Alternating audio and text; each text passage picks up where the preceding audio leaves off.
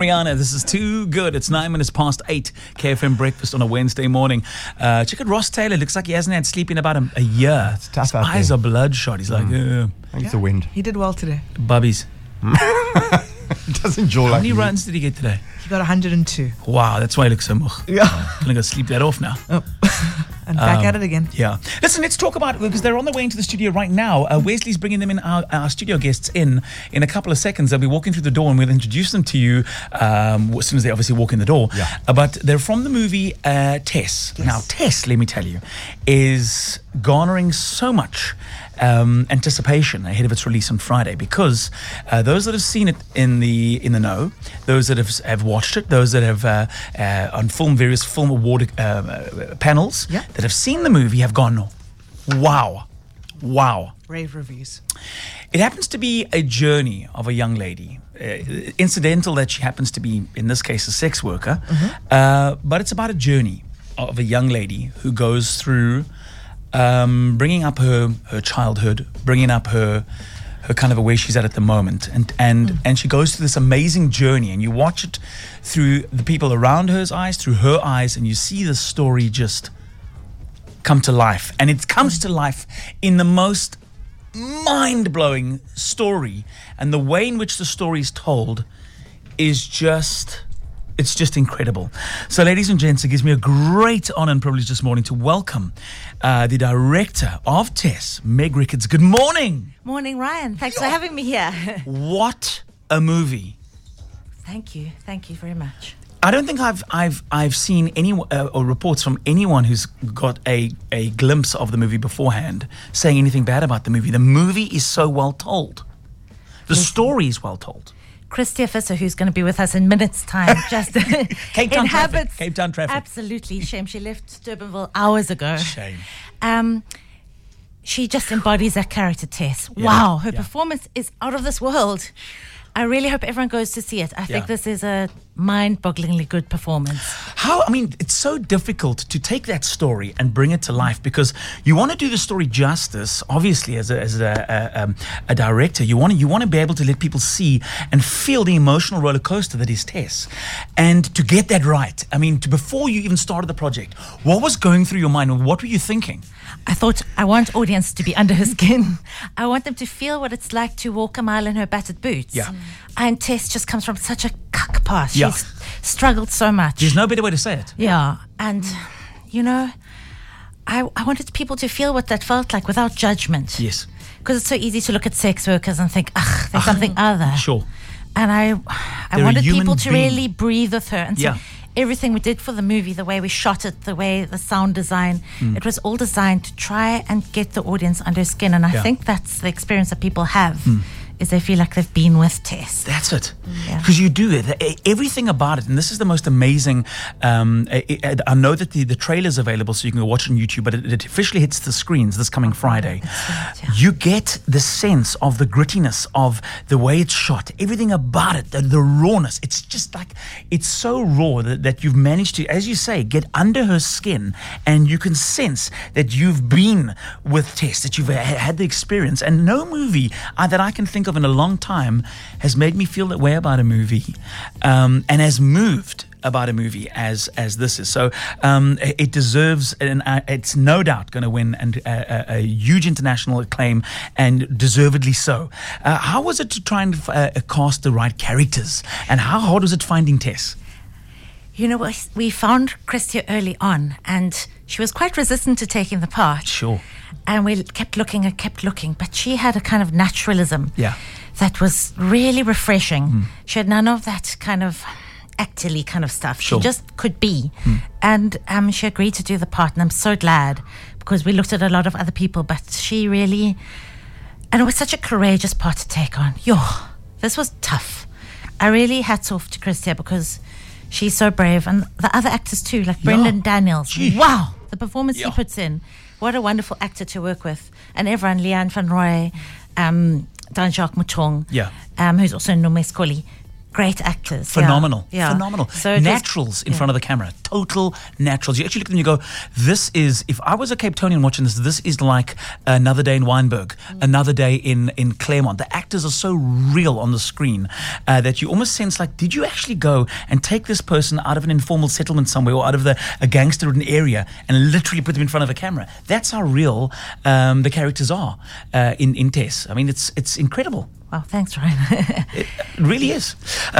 Listen, she's in the traffic this morning. She's still on her way here, but she's on the line. I really hope we get She's her. on the line with us. Oh, fantastic. Christia, good morning.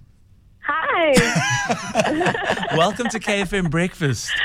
Thank you very much. I'm sorry I can't be there, actually. Oh, man, listen, no worries. We know traffic, even on public transport this morning. Liesel's still in it on the way in. She was supposed to be half an hour ago, and she's stuck in bus. So I can only imagine coming from Durbanville how tough it must have been this morning, being in still being in traffic. Congratulations on your role. I think you have hit the nail on the head. It is scary being that into a character where I'm dying to actually see you, to come in here, because I'm expecting to see Tess when you walk in the door. Oh, I hope that doesn't happen. But how hard was it playing that character? It was probably, up till now, and probably for a long time will be the hardest character I've ever had to do. Tess is very far from myself. And it's a space that I, as Christia, don't know at all. I grew up in a very, very happy home. So it was very difficult for me to just find that darkness that I really didn't understand that well.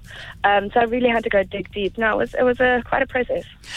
Did you ever find yourself being able to shut off? I mean, because a lot of actors go into that character and they stay in that character to try and immerse themselves for the whole shoot. Did you find that? Did you find it easy to kind of turn off and go, well, with the cameras have stopped now, I can go back to Christia? No, not at all. It's strange. I thought I would, but Tess, for some reason, she got so under my skin, and I think it's because she taught me a lot about myself.